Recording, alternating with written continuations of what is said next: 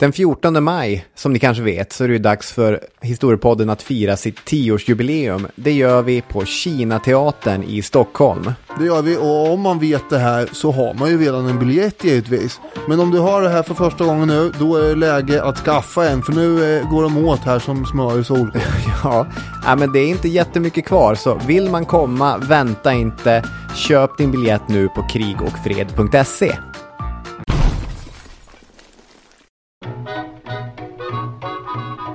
Det går mode i allt. Så också ansiktsbehåring. Vissa perioder har skägg varit helt och hållet norm och ett förväntat utseende. Andra perioder och i vissa kultursfärer har det varit mer eller mindre helt unikt. Ibland påbjudet, ibland förbjudet. Denna enkla sak har kunnat manifestera och symbolisera allt från religioner till status och identitet. Profeter och filosofer, generaler och bohemer, radikala och konservativa. Historiens evigt slående pendel har skickat samhällen och civilisationer mellan rakat och helskägg, med mellanperioder av experimentella polisonger och mustascher. Under min uppväxt så har både min pappa och andra manliga förebilder varit skäggprydda. Själv har jag aldrig haft något imponerande skägg. Ibland har det under långa perioder av ledighet i och för sig växt ut mer än vanligt, och då har jag antagit en rödaktig ton och på senare år också en grå nyans. Och även om jag har låtit det växa av lathet så kräver ett verkligt skägg en ambitionsnivå som jag inte har orkat engagera mig i, för det är en del pyssel med ett skägg. Som historienördig lärarstudent på praktik i verkligheten var jag taggad och beväpnad med topputrustning i form av VHS-kassetter, späckade med dokumentärer, mappar, sprängfyllda med användbara overheadbilder på historiska figurer. Med ribban möjligen lagd något snäpp för högt gick jag all in på en lektion med en yrkesförberedande klass. Det var 1800-tal. Det var kung Leopold. Det var Karl Marx. Det var den tyske kejsaren Wilhelm I. Overheadbild efter overheadbild. Harang efter harang. Helt inne i mitt eget på ett sätt som jag sen har lärt mig att man inte ska vara. Jag tänkte nog att nu lär jag de här kepskillarna allt jag kan, som Baloo skulle sagt. De var artigt tysta, så här i efterhand möjligen mentalt frånvarande. Men när jag till slut slängde på en overheadbild med Charles Darwin och för första gången utövade interaktion genom att ställa en fråga om vilken lära den här herren stod för, då mumlade en av kepskillarna i hörnet efter en stund till sin kompis: läran om skägg kanske. Ridå. De där bilderna hade kanske tillfört något, men eleverna hade inte fastnat för vad personerna gjort eller stod för, utan tydligen hakat upp sig på hur de såg ut. Att någon kunde tänka sig att Darwins historiska bidrag var hans skägg, det kunde jag inte riktigt ta in. Men jag lärde mig en hel del den där dagen, och nu ska vi försöka tala ur skägget och avhandla just läran om skägg.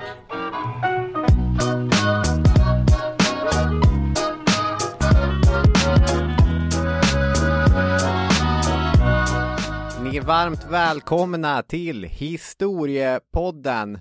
Det var en härlig liten berättelse från Daniel Hermanssons forntid, eller vad man ska kalla den. Jag har också varit ute på praktik ibland kepskillar. Jag tror det var svenska då. Och man stod och vevade och höll på, pratade litteratur eller språk eller vad man nu gjorde. Och efter veckor av massiv tystnad så var det en kepskille längst bak som räckte upp handen. Jag gav honom ordet. Och så sa han: vem är minst på ubåten? Per i skåpet. Ja, men det var en humorist. Ja, nu kände han att nu är vi du och bror med varandra. Nu kan vi börja skoja lite. Ja. Det var inte apropå någonting, men det var ett fint minne i alla fall. Du var inne lite grann på din egen relation till skägg där. Min magkänsla om din relation till ansiktsbehåring är att du ändå tycker att det är lite mer sofistikerat att vara slätrakad. Att du aldrig riktigt känner igen dig själv skäggig. Trots att jag tycker att du passar mycket bra i skägg. Men det känns som att du mer är dig själv inför dig själv slätrakad? Ja, nu är ju jag sällan slätrakad längre helt och hållet. Jag jobbar ju mer skäggstubb då. Men du har en poäng här. Man är kanske inte romare längre då, eftersom man inte är helt slätrakad utan mer någon form av, ja, som vi kommer se, frank. Okej, just det. Germansk. Det är ju november eller movember som det kallas, och det här är ju då, vad ska man kalla det? Det är ju, uppfanns ju 2003 för att uppmärksamma prostatacancer. Att man ska låta skägg, eller framförallt mustasch, växa, va? Exakt, det är det som är moet i november. Just det. Och inspirerad av detta har jag då lanserat detta ämne helt enkelt. Fattar. En annan sak man kan nämna i förbifarten här är ju, och se vad du levererar för reaktion på det, är ju att idag börjar fotbolls-VM. Ja, vi spelar in det här lite i förväg, så att jag får säga att det har gått mig förbi lite grann. Man har sällan varit så oengagerad i en fotbollsturnering, men vi kan ju hålla på Danmark till exempel, som har ett väldigt bra lag, och glädjas åt mycket bra journalistik om situationen i Qatar som har kommit senaste månaderna också. Jag tycker det är tråkigt att det är så många duktiga spelare som är skadade. Det är ju mitt i en säsong. Ja, det är ju sällan man sitter i november och säger idag börjar fotbolls-VM. Aldrig mer, hoppas vi. Ja, nej, aldrig mer hoppas vi att det blir så. Istället tycker jag att vi ska ha ett möte mellan skäggiga historiska aktörer, som jag har förberett lite special här då. Kommer det vara specifikt skäggiga situationer också? Ska de gå till barberaren och sånt? Ja, vi kommer ju vara 2 olika skäggiga karaktärer och vi vet inte vem den andra är, och sen ska vi vi ska prata om vad skägget är för oss. Ja, jag fattar. Oho! Ja, då kör jag här nu. Då har jag också dragit fram min här alltså, och ni lyssnare får väl gissa vart efter under vårt samtal här. Och nu ska vi dra ett samtalsämne. Har ditt skägg någon symbolisk betydelse? Ja, det är ju en intressant fråga att disputera. Ja. Vad är din åsikt i frågan? Ja, jag tror att mitt skägg är ju karaktäristiskt för mig, så att säga, på det sättet att hade jag inte avbildats med det här skägget så hade kanske färre känt igen mig. Och många av mina efterföljare har ju då tagit efter och också vill gärna vara skäggiga, va? Så att på något sätt har det ju en symbolisk betydelse, särskilt för mina efterföljare skulle jag säga, på den tid jag levde, va?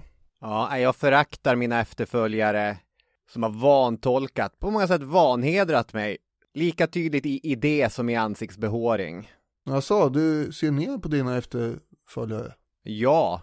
Det var ju väldigt kryptiskt.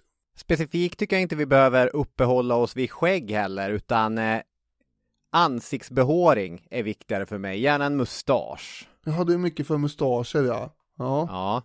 Jag har ju också för ovanlighetens skull långt hår, ofta brukar presenteras med, i alla fall kan jag tillägga. Oho. Ska vi ta nästa? Vi ska dela på sax och rakkniv. Vem får börja? Vill du bli av med ditt skägg eller? Nej, eller mustasch där?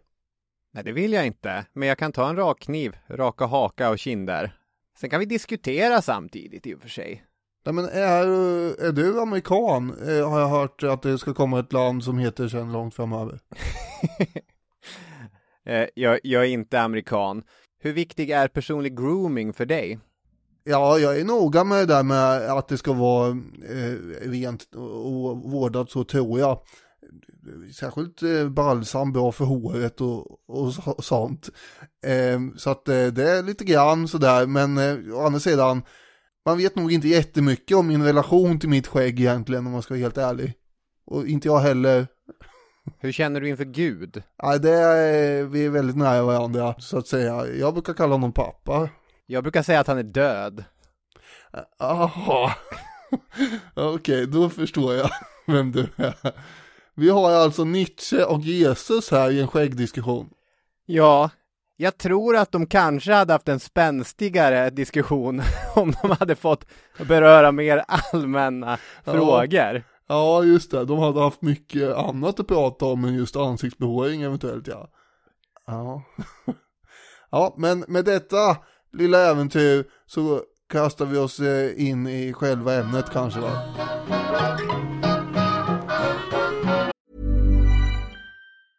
Ready to pop the question? The jewelers at BlueNile.com have got sparkle down to a science with beautiful lab-grown diamonds worthy of your most brilliant moments. Their lab-grown diamonds are independently graded and guaranteed identical to natural diamonds, and they're ready to ship to your door. Go to BlueNile.com and use promo code LISTEN to get $50 off your purchase of $500 or more. That's code LISTEN at BlueNile.com for $50 off. BlueNile.com, code LISTEN. A lot can happen in 3 years, like a chatbot may be your new best friend. But what won't change? Needing health insurance. United Healthcare Tri-Term Medical Plans, underwritten by Golden Rule Insurance Company, offer flexible, budget-friendly coverage that lasts nearly 3 years in some states. Learn more at uh1.com.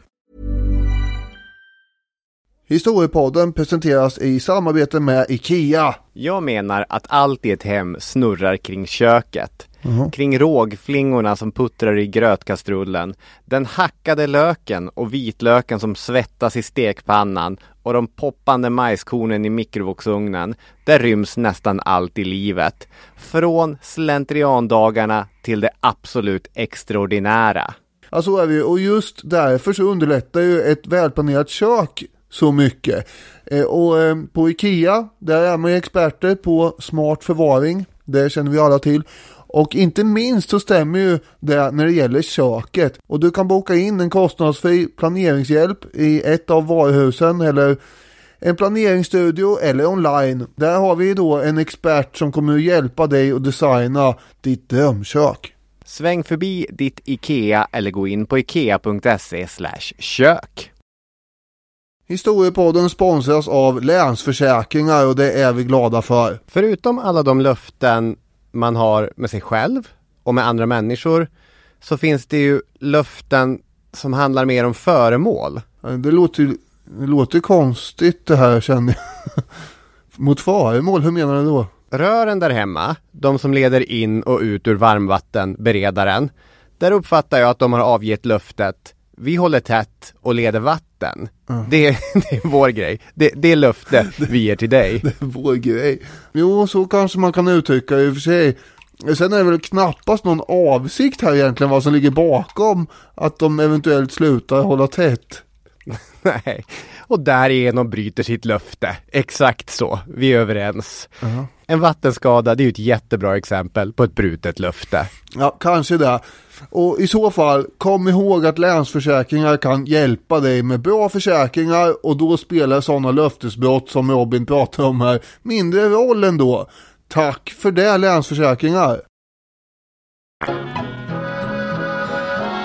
Det finns lite generella grejer att tänka på när det kommer till historiska skägg.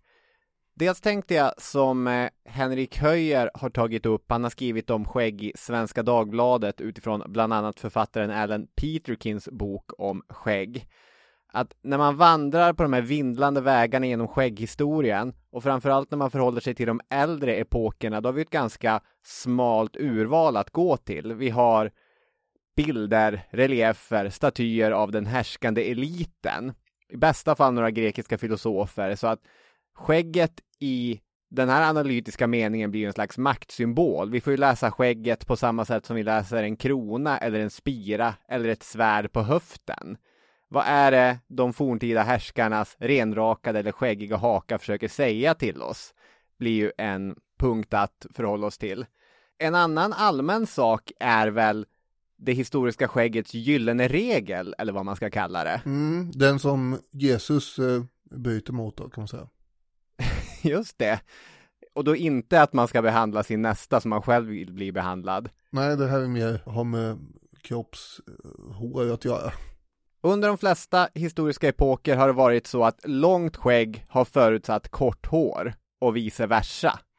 Ja, har man mindre hår kan man ha mycket skägg.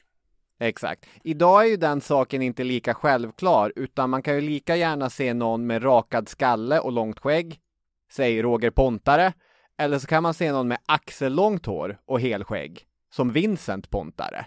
Att inom samma familj kan man ha de två olika skägg- och hårsituationerna.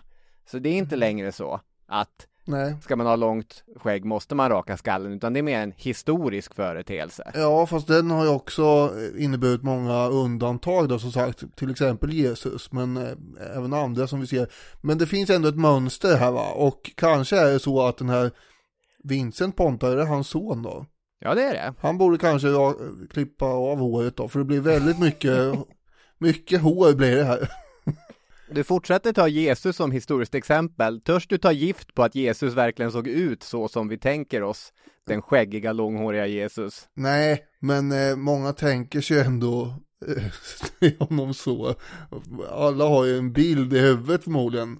Och då var det ett exempel. Det kommer ju andra exempel här sen. Ja, absolut. Forntiden, långt före Jesus med andra ord, så har vi grottmålningar 30 000 år gamla där man ser ansikten som är rakade. Mm. Och det här och vissa andra fynd har fått antropologer att tänka att ja, men då har man ju ryckt bort skäggstrån, alltså förmodligen med musselskal som en form av pincett. Tror du på det? Ja, alltså nu är det inte jag som har forskat fram de här slutsatserna. Nej, jag efterfrågar magkänslan på antropologernas musselskalshypotes. Alltså tanken är då att man har gjort det här för att undvika förfrysningsskador på vintern. Att det fanns ett syfte med det, inte rent estetiskt då. Men sen om jag tror på det låter ju som att det gör ganska ont. Ja, och oerhört mycket arbete. Jag tror inte på det. Antropologerna har ju också hävdat att urbefolkningen i Brasilien använder hajtänder för att raka sig. Tror du mer på det då? Ja, jag tror mer på alla förslag som förutsätter att du rakar eller skär bort ansiktsbehåringen än att du ska rycka med pincett varje skäggstrå i ansiktet. Ja, det låter ju bökigt. Egypten för 7000 år sedan. Där var frisöryrket etablerat minsann. Och det fanns specialister som jobbade med att färga de här skäggen. Alltså man skar ut dem som en fyrkant ungefär. Mm, precis.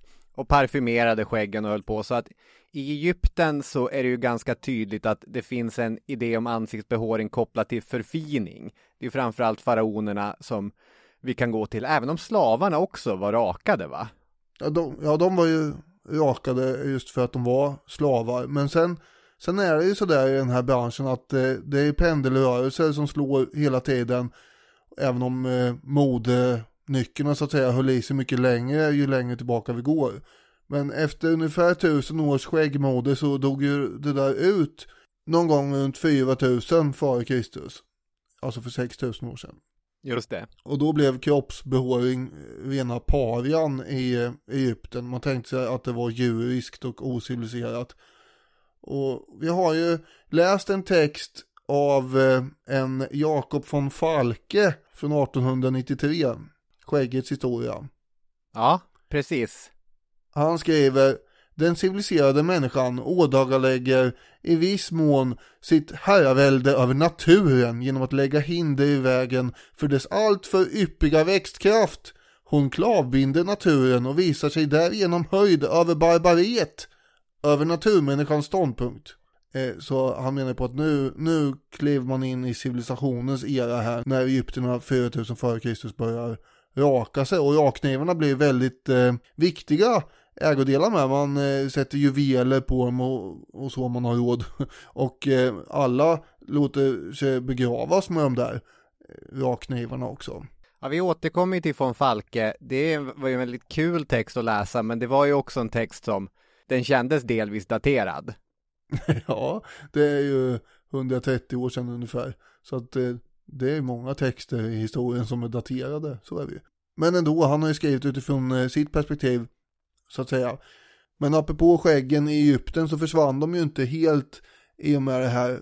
Du sa ju det här med faraonerna. Mm. Men det är ju då, så att säga, konstskägg av metall som de har. efter att man har infört det här rakningsmodet istället. Den här spännande lilla spetsiga avlånga grejen. Ja, alltså det är ju någon form av gudomlig symbol eftersom gudarna har ju aldrig rakat av sig skägget. Osiris till exempel har ju skägg. Just det. Och då ska ju också faraonerna i formella och ceremoniella sammanhang visa upp sig med skägg. Och det är ju då guldfärgat förstås. Gudarna var ju sällan lika snabba som människorna på att överge skäggmode. Det där problemet fick ju grekerna också, att långt efter att den renrakade greken hade slagit igenom så ville man ändå inte beröva Zeus till exempel från skägget, utan har man väl en gång tänkt sig att en gud har skägg, då vill man gärna fortsätta tänka sig att den guden har skägg. Ja, de är ju liksom undantagna och har dispens för det där. Och det finns vissa andra grupper som har också, men gudarna kan man inte peta på.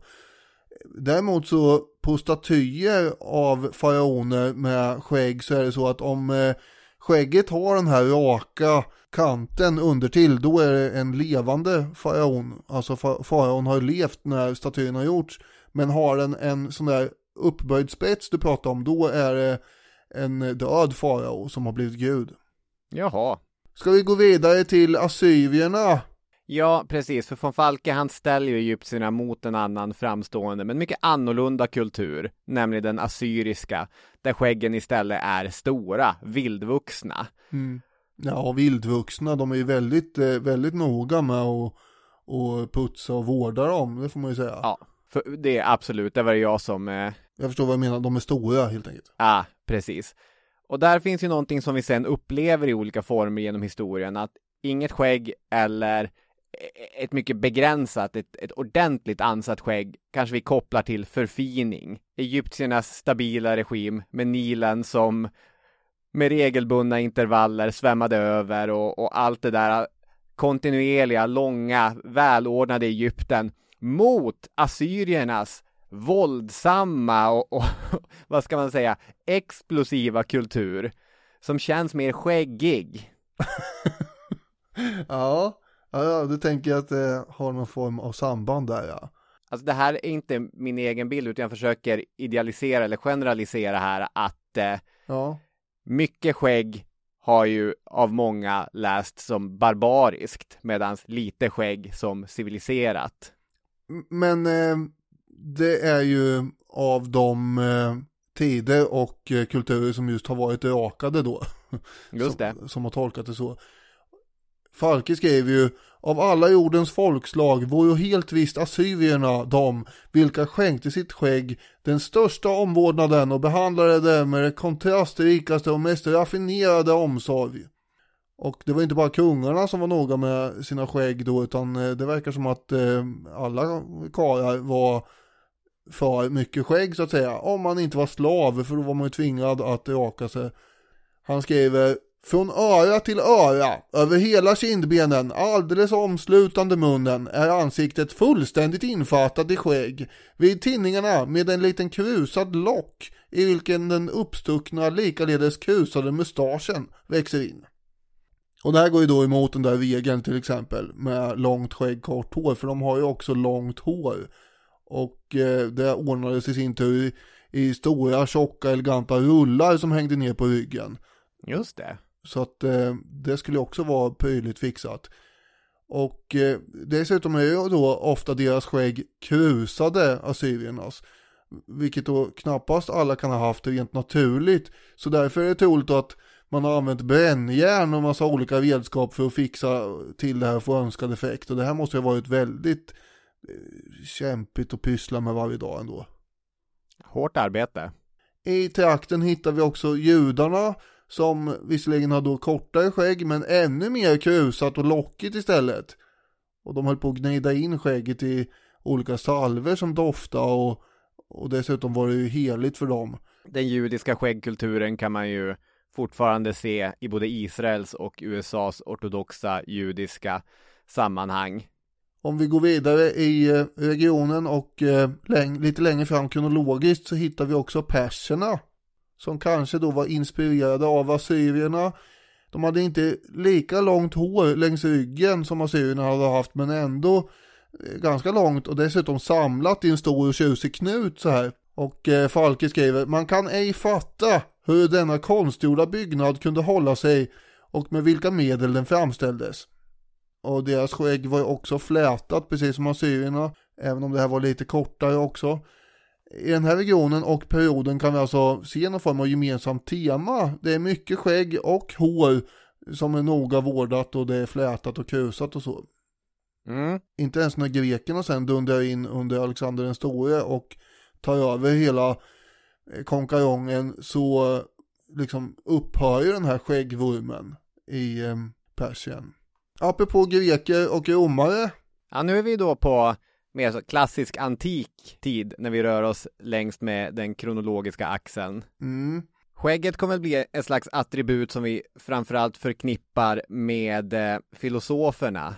Sokrates och Platon, de är klädda i långa skägg. Och flera andra av de filosofiska skolorna eller idéerna som fanns representerade i den klassiska tidens Aten. Det var liksom ett skägg. Det är nästan som en sorts badge som visar att jag är filosof.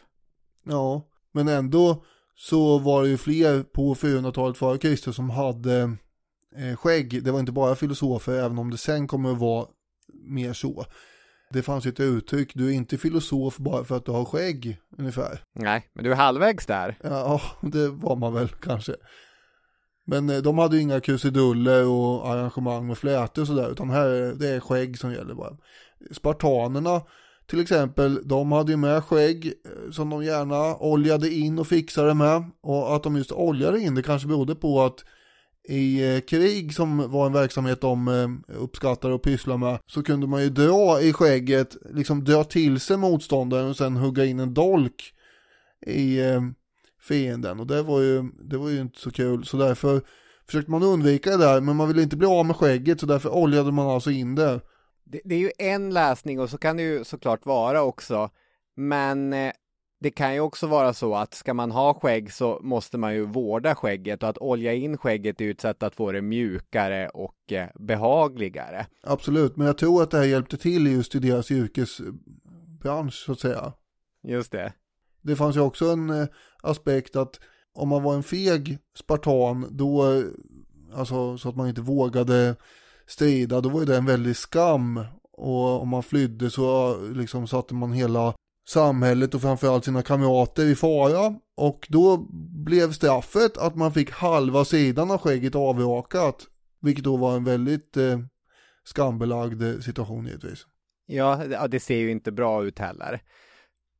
Som vi sa, Jakob von Falkes text, som vi tar många exempel från här, den är ju skriven under sent 1800-tal, och jag tycker ändå någonting av hans egen tid skiner igenom när han förundrat konstaterar att medan grekerna slutade bära skägg, just som deras tid som militärt dominanta gick mot sitt slut, så kom romarna att göra tvärtom. Och han är inne på att alla framstående romare, vi kan ta Scipione, det är Marius och det är Caesar, Cicero och Augustus, de är slätrakade, de bär kort hår. Just som romarna skulle vinna ett världsherravälde, citat, antog de denna mer förvekligande sedvänja. Och ja, det är ju 1800-tals glasögonen på det, verkar som. Ja, precis, för det där är väl en kärnfull punkt att diskutera. Jag vet inte om du vill ta fler exempel från romarna sen, jag antar det, men är det verkligen förvekligande att vara slätrakad? För det där bildspråket, det lever vi ju med idag. Om vi ska återgå till spartanerna, i Zack Snyders Thermopylae-film 300, där står ju den skäggbeklädde kung Leonidas inför den förvisso gigantiska men annars både slätrakade och i allmänhet effeminerade storkungen Xerxes. Eller i Game of Thrones, där är vildingarna norr om muren råa men starka och skäggiga. Söder om muren, då ser man ut kanske som Jaime Lannister, slätrakad. Eller ännu längre söderut som Oberyn Martell, som bara har ett litet välansat skägg och en liten mustasch. Och ser man ut så, då kommer man falla mot den skäggiga jättekrigaren The Mountain på egen hybris. Att man är lite råare och lite hårdare om man har ett stort buskigt skägg. Men Lannister var väl inte en vekling direkt, det framställs han väl inte som. Mer som en, civiliserad är hårt att säga kanske, men, eller svårt att säga, men mer åt det hållet snarare än att han skulle vara... Absolut, men hans eventuella framgång på slagfältet då är ju teknik och list. No. Inte den här manliga styrkan som mer skäggiga karaktärer har. Nu pratar vi om fiktiva karaktärer som inte finns i historien. Ja, precis. Men utifrån det här bildspråket som jag menar vi kan spåra i grekernas förvekligande sedvänja att raka sig. Det var ju då den största veklingen av dem alla, Alexander den store, som införde det här. Så att jag vet inte riktigt. Nej. Om jag håller med om det här. Han sa ju då åt sina officerare att raka av sig skägget, bland annat av den här anledningen att man skulle undvika underläge i närstrid, som sagt, att man kunde dra i skägget och sådär. Och det där var ju verkligen ett sätt att sätta tonen för ett mode som sen spred sig väldigt mycket över den grekiska världen. Och det var ju bara gudarna till slut som fick ha skägg och filosoferna då. Även om till och med Aristoteles, Alexanders lärare och en av de största filosoferna, rakade av sig skägget. Men sen tog ju då romarna över det här efter att grekerna som hade koloniserat Sicilien började flytta uppåt på den italienska halvön. De får ju dit beväpnade med saxar och rakknivar till det skäggiga Rom för att göra folk av dem, så att säga. Så att det var ju så det spreds till romarna. Och sen så blir det ju det här att det kommer att uppfattas som barbariskt att ha ett stort skägg. Och rakat blir istället då tecken på den här förfiningen och civilisationen. Just det. Det var ju då enligt uppgift i alla fall Scipio Africanus, vår gamla vän från andra puniska kriget på 200-talet, som var den första romaren som såg till att raka sig varje dag. Och det här är aldrig lätt att veta, men helt osannolikt är det inte, eftersom han var ju väldigt förtjust i grekisk kultur överlag. Men alla de här romerska höjdarna vi känner till från 100-talet före Kristus och 100-talet efter Kristus, det är ju då Caesar, Pompejus, Marcus Antonius och Augustus och Nero och de här, de hade ju inte ens skäggstubb liksom. Nej. Utom möjligen vid något temporärt tillfälle när man kunde drabbas av någon depression, då var det tillåtet att manifestera där med lite mer skägg. Som jag vet att både Marius och Caesar hade vid något tillfälle. Okej. När det gick dåligt för dem då? Ja, när man var nere i något djupt svart hål för tillfället. Ja, det är den här Howard Hughes-effekten, att när man mår som sämst så stänger man in sig och låter skägg och naglar växa och så vidare. Precis. Men sen kom ju då Hadrianus som är kejsare mellan 117 och 138 efter Kristus. Och han skaffar då helskägg för att dölja sin dåliga hy. Och då får idealet med förfining stå tillbaka. Och sen kommer då efterföljande kejsare också att ha skägg. Till exempel Marcus Aurelius som identifierar sig som filosof. Vilket kanske är anledningen till att han tycks behöva ha skägg. Men andra också, Commodus och Caracalla och en rad kejsare uppträder ju då med skägg. Det är först på nästa vekling då på arenan, Konstantin den store, som också är en stor omdanare, som det här avbryts på 300-talet och man sätter tonen för den rakade hakan igen, särskilt då i det östromerska riket, senare i bysantiska riket, som blir ett slätrakat imperium, bortsett från prästerna då förstås, men de kommer vi till nu, tycker jag, om du inte har något mer att infoga. Jag tänkte säga att von Falkes förklaring är ju att det är först när romarna hotas av vandaler och goter och så, eller hotas av barbarismen, eller när barbarerna till och med kan bli kejsare som skäggmodet kommer tillbaka. Men jag menar, romarna var ju ständigt hotade av barbarer och hade ju ständig noja över att de skulle stå utanför Roms portar och knacka. Ja, men det är ju mer när de börjar infiltrera och få väldigt mycket inflytande som skägget återkommer i framförallt västromerska riket ju. Just det, då är idealen i upplösning.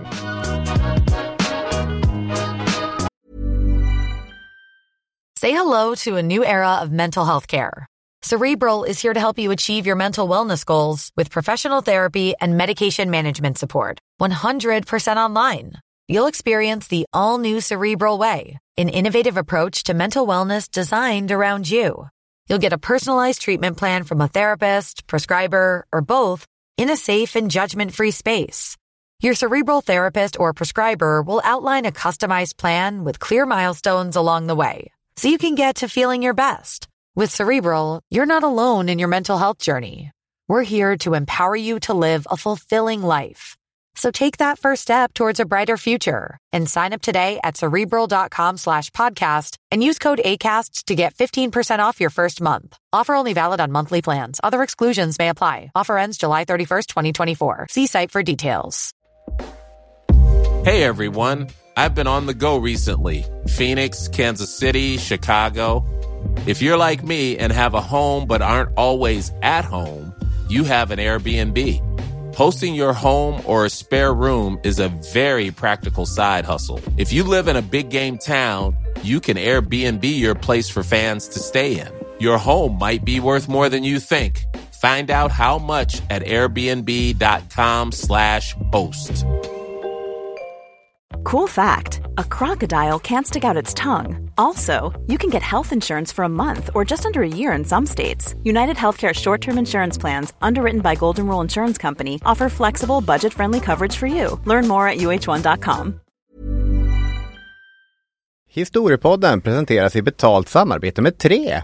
Trevligt ju! Allt är inte som man tror. Alliansens grundande har jag tänkt på. 2004 hemma hos centerledaren Maud Olofsson i Högfors. Alla minns ju bilderna från badtunnan. Vi tror oss veta att de satt där i en badtunna. Korvgrillning, badtunna och ett nytt politiskt projekt. Men i själva verket så kommer ju det här från något Maud Olofsson sa. Och som av en händelse, så har jag ett citat här från hennes självbiografi. Media behöver fler bilder. Alla frågar efter badtunnan som jag har utlovat.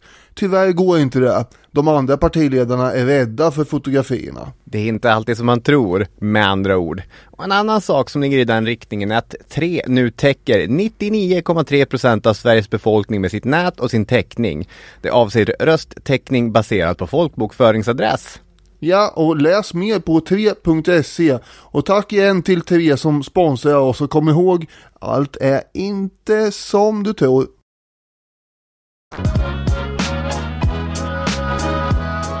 De kristna som finns mitt i allt det här, de håller ju inte på med att ändra sitt utseende på något fåfängt sätt, utan de sätter ju en stolthet i sitt skägg.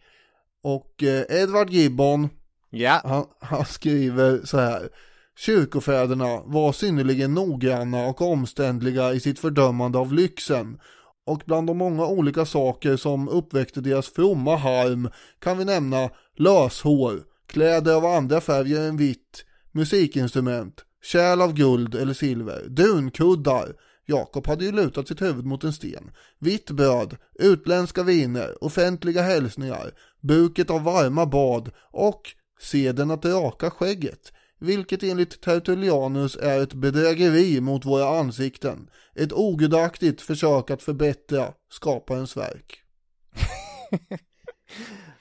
Det låter ju trist att behöva förhålla sig till det här. Nu får vi inte hälsa offentligt, jag får inte ha mitt löshår på mig och jag får inte raka mig.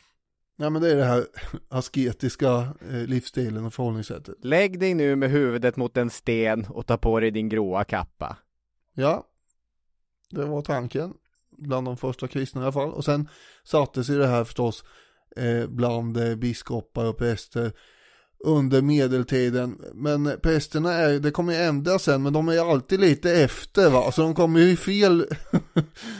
De går inte i takt med modet riktigt, utan de kommer alltid lite i ofas.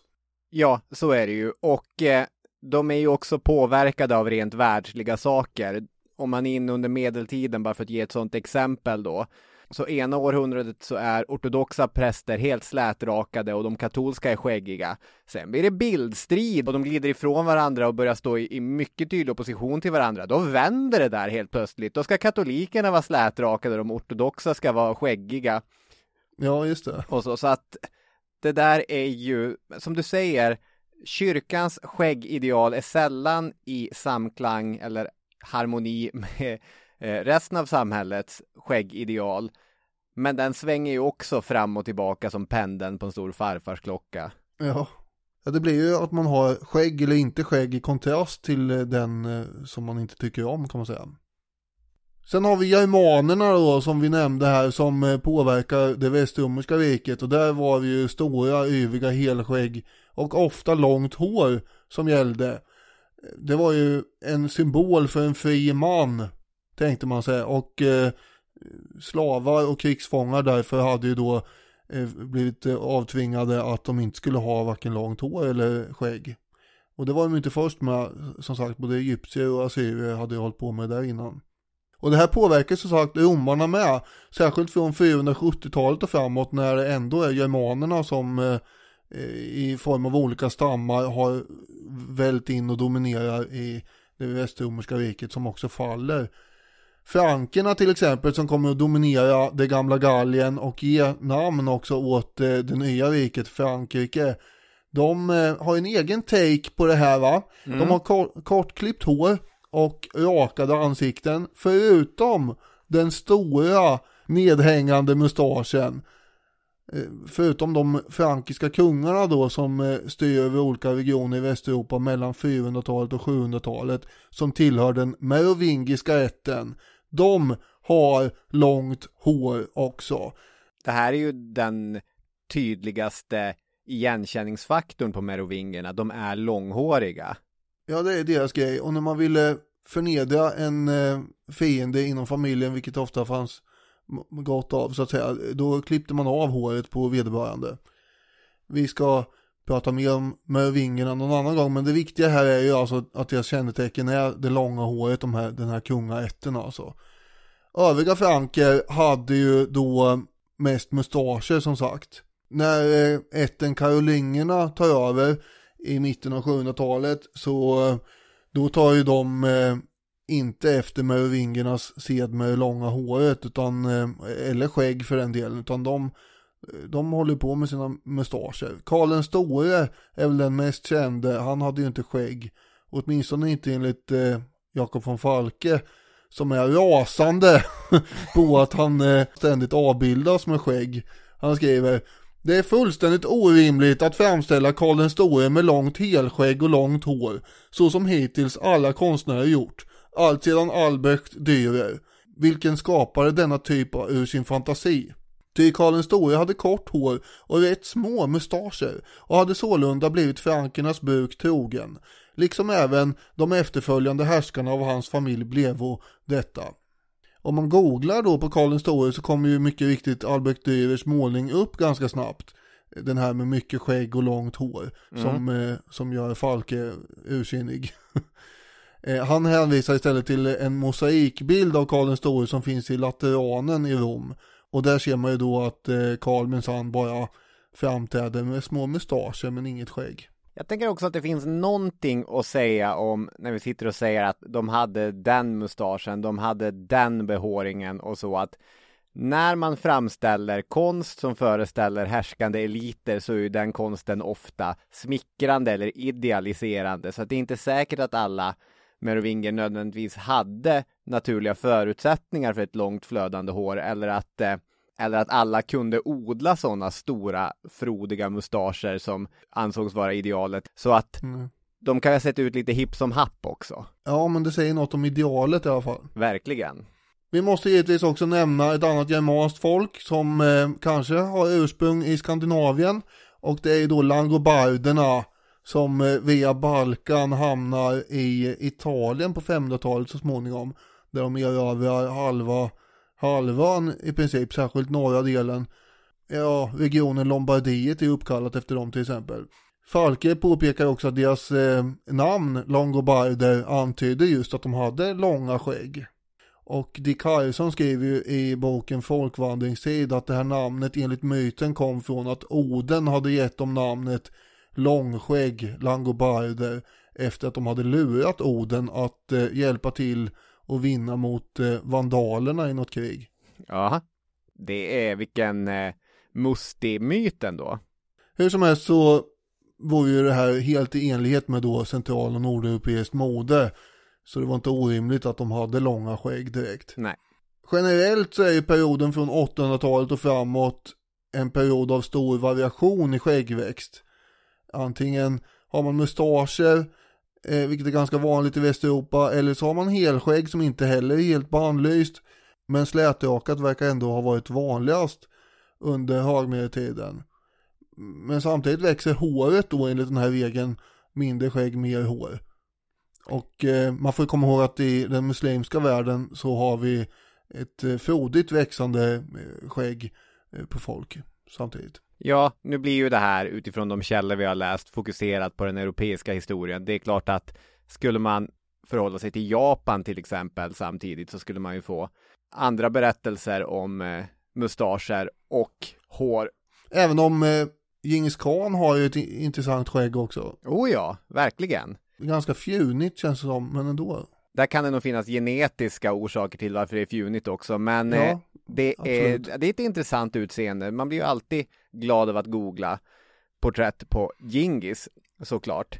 Apropå Nordeuropa så måste man ju också nämna vikingarna som var väldigt förtjusta i sina skägg och tvättade och vårdade dem och sådär. De var ju rätt kinkiga med sin heder också, får man ju säga.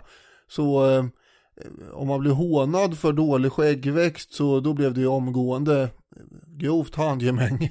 Och man kunde väl kanske tänka sig att slå ihjäl någon som sa att man hade dålig skäggväxt.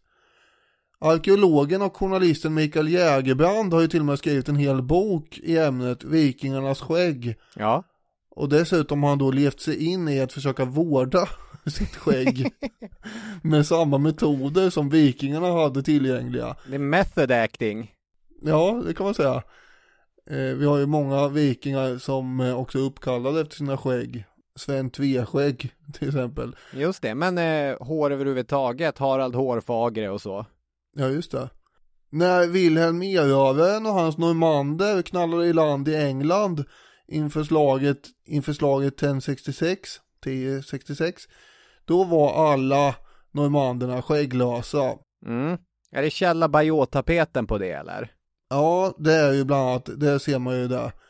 Och anglosaxarna, de hade ju heller inte förmågan att föreställa sig att krigare skulle vara skägglösa, så de trodde ju då att det här var präster som kom och gick.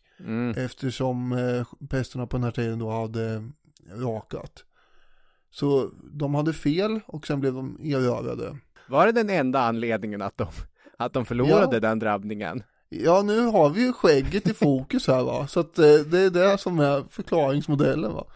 Tungt beväpnade de här prästerna här. Ja. Kommer i långa rader också. Men du kan inte föreställa dig att det kommer en massa folk utan skägg här. Det spelar ingen roll att de håller i svärd och spjut och grejer. Det kan inte vara krigare. Nej. De har ingen skägg. Nej, jag fattar. På 1100-talet så predikar ju också biskopar och präster i Frankrike och England intensivt mot långt hår och skägg. Det var värre än på 60-talet när Beatles dök upp med sina långa hår. Just det finns till exempel ett exempel från år 1096 då en ärkebiskop föreslår att alla med skägg borde uteslutas från kyrkan. Det fick han inte genomslag för, men det är ju ändå ett debattinlägg. Ja, det visar ju återigen var man står där så att säga. Där har det hänt lite på 1000 år kan man säga, från de tidiga kristna till den här ärkebiskopen då. Det har det. I Frankrike så har då Ludvig den 7 på 1100-talet ett skägg som han också tvingas raka av sig som botgöring. Han har under ett fälttåg i Champagne råkat, höll jag på att säga, men han har stängt in 1000-tal människor i en kyrka och bränt ihjäl dem. Sånt där som kan hända när man är ute på fälttåg. Och för att visa ånger så uppmanades han då av prästerskapet att raka av sig det där skägget så han skulle framstå som lika from som dem.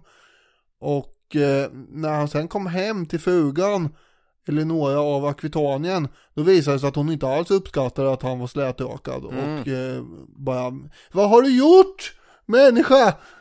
Och kräver att han ska låta det där växa ut igen. Men då har han fattat tycke för det här slätrakade utseendet och inte med på det, varpå det blir skilsmässa och det fanns säkert ett annat i övrigt som skavde också, men vi tänker oss att det var skägget här, för det blir roligare så då. Ja. Och istället så gifter sig då Eleonora med den engelske kungen Henrik den andre och tar med sig 2 av provinserna i södra Frankrike som hemgift. Och det där leder ju till stort gräl och krig i olika omgångar mellan Frankrike och England som pågår i 300 år och slutar först med att 100-årskriget upphör. Så där ser man vad skäggväxt och inte skäggväxt kan bidra till. Just det. Det är ju sant att en enskild sak kan bli en sorts kanal för en mycket större och allvarligare konflikt i vilken relation som helst. I det här fallet ett äktenskap, att allt som var jobbigt på något sätt sammanstrålade i hans skägg. Mm. Man kan stå och bråka med sitt barn om barnet ska ha mössa på sig eller inte. Och då handlar det handlar ju delvis om mössan, men det handlar ju också om en mycket större konflikt om kroppslig autonomi och rätten att bestämma själv i allting, stort och litet. Jag menar att enskilda saker kan vara symboler för större konflikter. Absolut. Från antiken via folkvandringstid och äldre medeltid och allt sånt där har vi nu tagit oss till det feodala Europa, där riddare var det hetaste. Och i vårt avsnitt om turnerspel, då pratade vi om hur riddarna skaffade sig vackra vapensköldar och åkte runt på olika turnerspel och imponerade på damerna och överlag jobbade ganska mycket med estetik. Riddarna är ju mycket tydligt en grupp i samhället som tar avstånd från skägg. De är slätrakade eller på sin höjd så har de något sorts kort skägg, en liten ansiktsbehåring. Det här har en rent praktisk anledning. Att ha ett långt skägg, det är i vägen för ett visir som du behöver för att din hjälm till din riddarutrustning ska ge maximal effekt. Men riddarna, de har kommit innanför rustningen på den här 1800-tals farbrorn von Falke. För han menar att riddarna har en påfallande kvinnlig karaktär och att de står under kvinnans herravälde. Det är pyntet han avser då. Och det är den här ridderligheten, avsaknaden av långa skägg som stör honom. På det sättet är det enormt intressant att läsa en text som är skriven långt innan några som helst effektiva genusvetenskapliga begrepp fanns att tillgå. För han utgår ju från en statisk föreställning om manligt och kvinnligt utseende och kan därför bli förbryllad under sen medeltid när manligt och kvinnligt mode bytte plats. När herrarna har långt hår medan kvinnorna rakade tinningarna och tog på sig en huva. Men som han själv har visat i sin framställning från forntidens Egypter och framåt, så är de manliga symbolerna i konstant förändring. Skägg och hår kan givetvis inte läsas som en oföränderlig manlighet, som ibland glöms bort för att sedan, som han skriver under reformationen till exempel, hittas på nytt. Mannen erinrade sig åter att de voro män. Tiderna hade blivit allvarliga och männens vekliga frisyr passade ej längre. Riddarna var ju inte kvinnliga, utan det var ju bara ett annat ideal som manlighet tog sig uttryck genom. Ja, det är ungefär som romarna ju. Ja, precis. Jag fattar att det är poänglöst nu att inleda en debatt med en farbror som skrev på 1800-talet. Här är ju jag värre än det exempel som jag alltid tar upp när Lena Andersson för bara något år sedan helt plötsligt valde att kommentera någonting som Sara Lidman sa på 90-talet. Det här är ju en mycket längre tidsperiod och precis som Sara Lidman så är Jakob von Falke död. Han kommer inte själv kunna svara på det här. Men det är så fascinerande att läsa en text där man visar på att det här manliga modeidealet, skägg, det förändras ständigt. Men där han ändå lite grann är fast vid tanken att skägg är manligt och slätrakat är förvekligat. Men så är det med det. Sen kan det inte ha varit något år sedan som den här attacken på Lidman kom, för du nämnde ju det här för typ 3 år sedan senast. Ja, men det är väl något år sedan.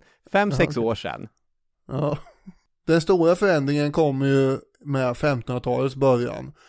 Vi har reformationen som ändrar inte bara synen på religionen, utan i det här fallet så är det ju skägget som är det viktiga. Ja. Och Luther, han hade ju först varit då sedvanligt slätrakad som munkar var, men sen lät han ju skägget växa när han skulle gömma sig för alla fiender och dölja identiteten och sådär.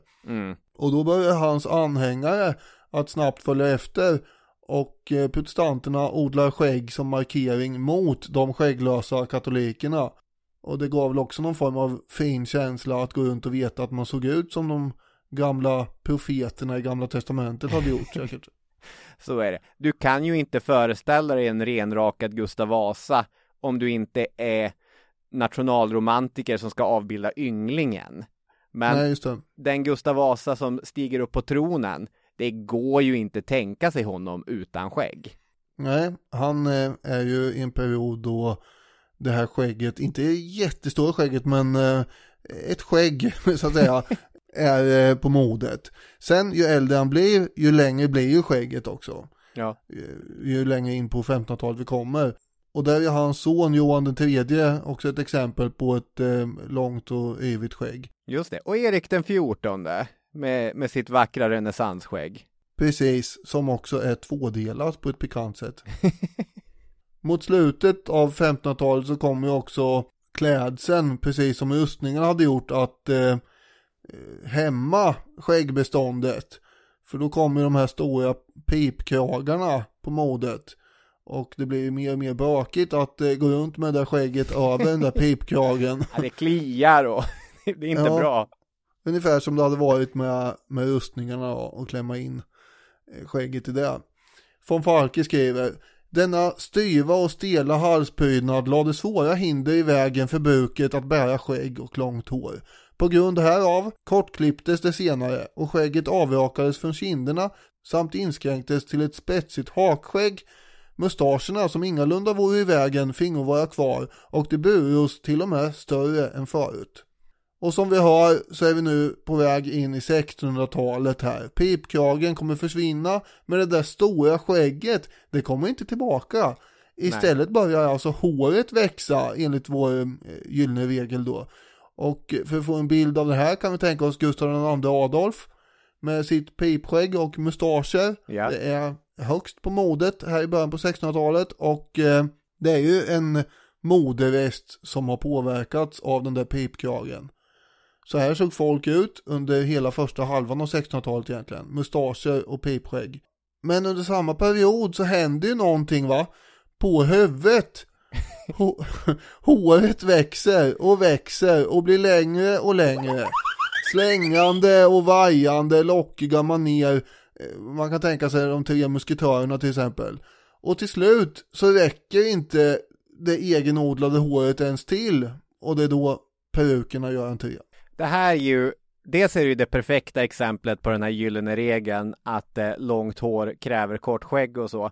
Men det är ju en sån underbar tanke, för det har aldrig slagit mig tidigare. Men hur skulle de franska kungarna, Ludvig den 14 och liknande, eller vilken barockhärskare som helst, hur skulle de ha sett ut med ett stort skägg till den peruken? Det är ju en underbar bild.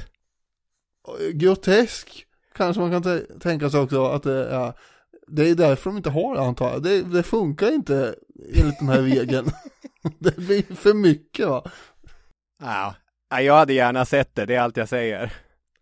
Ja, men du kan ju göra en egen liten teckning då kanske. För det är nu som alla ansiktsbehåringar fasas ut mer och mer tills de där mustascherna är så små som inte syns längre.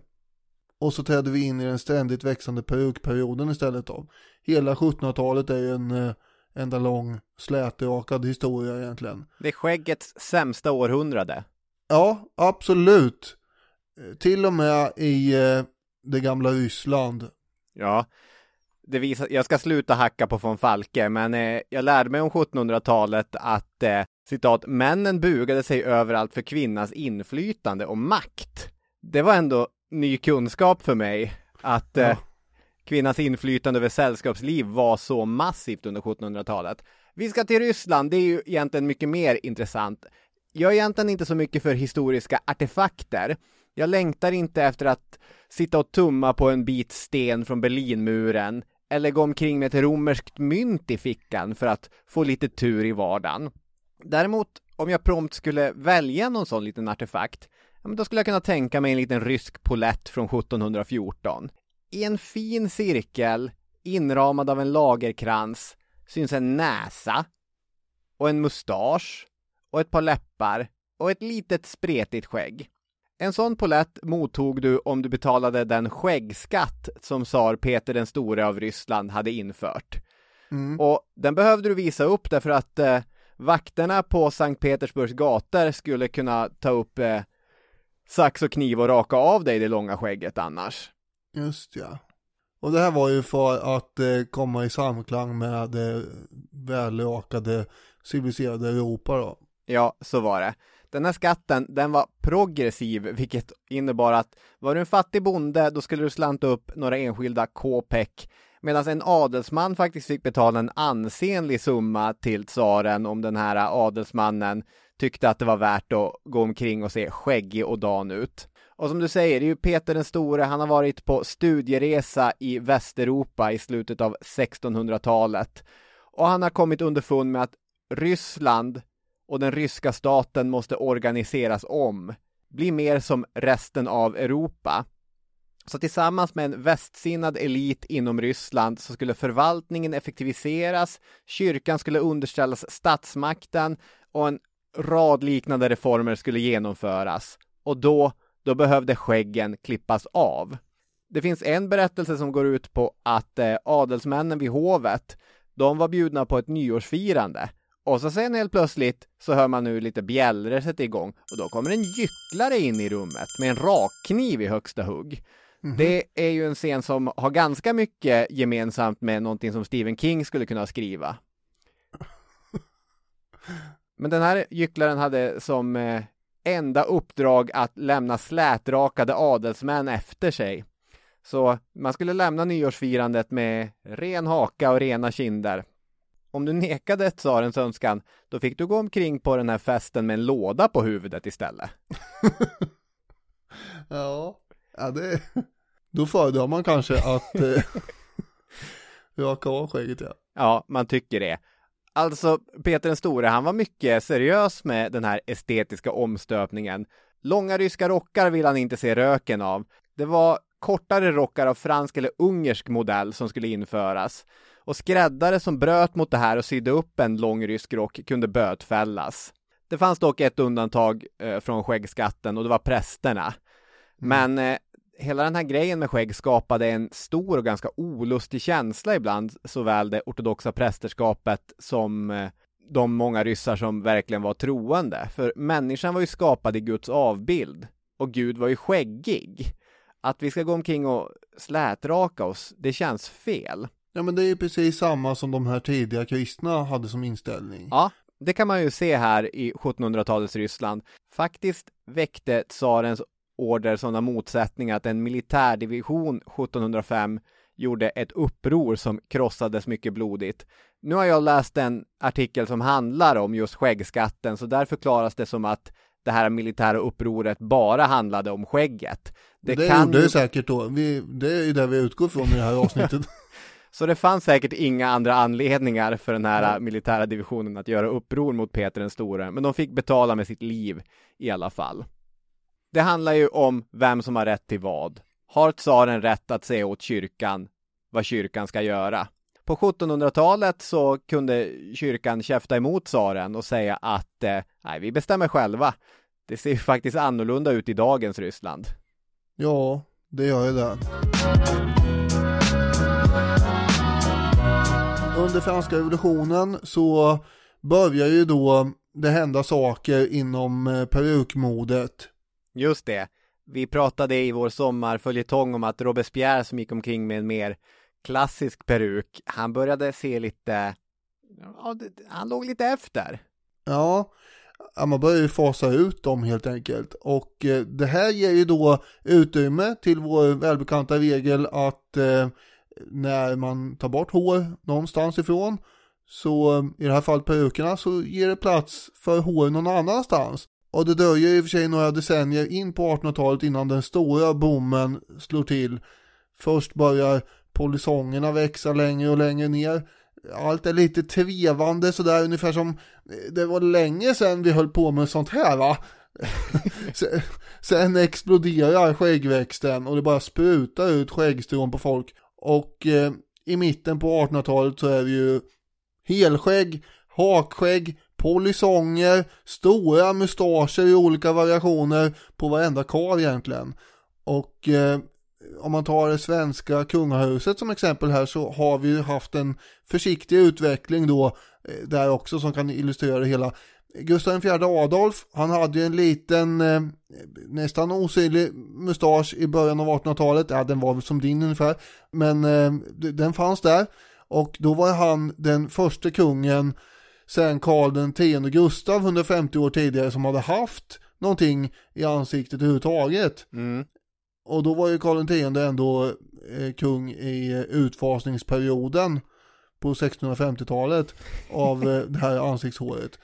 Men efter Gustav IV Adolf i början av 1800-talet så kom ju Bernadotterna, och där är Oscar den första som då mjukstartade lite grann med mustascher av lite djärvare sort. Lite mer hår där så att säga. Och sen kommer han, Karl den 15 i mitten av 1800-talet. Och då är vi ju inne i jätteskäggseran med Karl Marx och Charles Darwin och gänget. 1800-talet är ju otvivelaktigt skäggets gyllene era, och också att det är så förlåtande. Alltså man tänker på amerikanska inbördeskriget och de här polisongerna som flera av de kända fältherrarna gick omkring med. Det är ju en look som måste ha känts så rätt just där och då. Men som i alla andra sammanhang ser helt vansinnig ut. ja, kanske. Vi har ju Nietzsche som nu vi hade på tal tidigare här. Just det, Nietzsche hade ju en enorm mustasch. Eller Wilhelm den första, den tyske kejsaren. Eller general Burnside i amerikanska inbördeskriget som sagt, som också har fått ge, hans namn är ju då en omvändning för polisonger. Sideburns. Ja, precis. Men varenda general med självaktning hade ju ett rejält skägg i amerikanska inbördeskriget. Ja, så är det ju. Och alla de här britterna ute i imperiet har ju helskägg eller en ordentlig mustasch eller så. Alltså en man här har ansiktsbehåring. Och det är denna era som Jakob von Falke skrev sin text om. Så är det. Enligt uppgift så hade ju Abraham Lincoln skaffat skägg på uppmaning av en 11-årig flicka som hade skrivit till honom. Grace Bedell hette hon. Och hon hade menat då att han hade ju så smalt ansikte så han kanske skulle skaffa lite skägg. Och det kunde ju göra att han eventuellt vann valet då. Och då gjorde han det. Och vann valet. Han ser ju faktiskt ganska nästan sjuklig ut utan skägg. För det finns sådana bilder på honom med. Men sen vann han då valet när han skaffade ett sånt här hakskägg. Och på vägen till installationen i februari 1861 så stannade han ju till hemma hos Grace.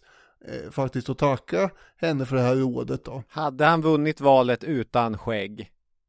Ja, det vet vi ju inte. Ja, men om du säger ja eller nej? Nej, och då ser vi ju... Det hade han inte. Nej, och här är ju återigen skägget den avgörande aspekten i historisk förändring. Så är det. Vi måste nämna bara norrmannen Hans Langset också, som hade emigrerat till USA och deltog i en skäggtävling i en by utanför Minnesota 1865. Han var 19 år då och det är oklart om han vann den där tävlingen, men efteråt så rakade han sig i alla fall aldrig mer och dog 1927, då 81 år gammal och minst 62 år efter att han hade rakat sig senast. Han hade alltså ett skägg på 5,3 meter då. Och det här uppträdde han förstås med på olika scener, för det var ju spexigt. Och han var tvungen att fläta det för att det inte skulle falla av. För det gör det tydligen om det blir så här långt annars. Just det. Det låter inte så praktiskt, får man väl säga. Nej.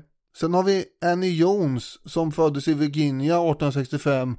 Som också fick anledning att uppträda eftersom hon föddes med någon åkomma som... man kallar för hypertrikos. Och hon är då en flicka alltså, men har ändå fullt med hår i ansiktet när hon föds. Och efter föräldrarnas första chock bara, oj vad är det här? Så tänkte de snabbt att det här kan vi slå mynt av. Och det är ändå USA. Och där kan man slå mynt av det mesta. Och affärsmannen P.T. Barnum som hade sina, vad man kallar för freakshows. Han värvade ju henne givetvis och mamman fick $150 i veckan för att hon skulle uppträda. Och hon är ju då världskänd under titeln Skäggiga damen förstås. Just det. Det har funnits andra skäggiga damer, men Annie Jones är den mest kända. Ja, det här blev väl ett stående inslag på den typen av freakshows och kuriosa föreställningar. Varav det fanns många i Europa också. USA är ju bäst i gamet, men det är inte bara ett amerikanskt fenomen, ska man komma ihåg. Det sena 1800-talet och tidiga 1900-talet, det är också en tid som präglas av en hygiennoja. Man ska börja vädra och damma och saker och ting ska vara rena helt enkelt. Och då börjar ju ansiktsbehåringen också kännas lite problematisk. För är inte skägg och mustascher lite äckliga egentligen? Så redan inför sekelskiftet så fanns någon sorts skepsis, växande skepsis inför ansiktsbehåringen. Men sen kommer det tidiga 1900-talet och framförallt kommer första världskriget som är en av de stora historiska vattendelarna. Egentligen får man säga att första världskriget hade ännu kraftigare påverkan på kvinnornas mode än på männens. Eftersom kriget tar död på seglivade borgerliga kulturella ideal, korsetter och långt hår och så. Men det har ju också en dramatisk inverkan även på manliga ideal. Dels därför att den här lite förstockade borgerliga kulturen försvinner, men också av jordnära förklaringar som att gasmasker inte hade fungerat under kriget med helskägg. Nej, det blir ju ungefär som de här rustningarna hade varit på medeltiden och pipkragarna på 1500-talet. Exakt. Du måste ha slätrakat om du inte ska läcka in gas där helt enkelt. Exakt. Och industrialismens tidevarv förde också med sig massproducerade och effektiva rakblad som man kunde använda. Så man slapp vara en egyptisk faraon som hade beställt en diamantförsedd rakkniv och sen begravdes med den. Utan nu hade var och varannan faktiskt råd med ganska effektiv skäggvård. Apropå det här med hygienen och det, så hade ju läkarna på 1800-talet slagit i män att det var hälsosamt att ha skägg eftersom det skulle skydda just mot till exempel luftvägssjukdomar som bronkit och sådär. För att det värmde eller? Ja, men det funkar som ett filter ungefär, påstod man. Och dessutom så gjorde halsen avslappnad så att det var särskilt lämpligt att ha skägg för talare. För då skulle man tala bättre. Men sen börjar man ju då ifrågasätta det här som sagt i början på 1900-talet och då kommer ju de här idéerna om att skäggen kan ju faktiskt innehålla massor med farliga mikrober och sådär. Och sen kan man ju faktiskt misstänka att folk som har skägg döljer någon annan åkomma egentligen. Så att det är blir misstänksamt att ha det där skägget också. Sammantaget så får ju skägget ta en ganska betydande paus under första halvan av 1900-talet. Precis. Men återkommer efter andra världskriget på både gemytliga hemmapappor och hippies på 70-talet. Så är det. Någonting annat som kom under 1900-talet, det var ju psykoanalysen. Och jag fastnade för en psykoanalytisk teori om skägget som Henrik Höjer redogör för i sin text. Det är från psykiatrikern Charles Berg och det går ut på att skäggväxten, eftersom den då kommer under puberteten, också, som Höjer skriver, symboliserade sexuell drift. Och särskilt då, enligt freudianen Berg, en drift att begå fadersmord för att kunna förföra modern. Därför är rakningen en daglig ritual i form av en symbolisk självkastrering. Allt för att hindra att kaos bryter ut.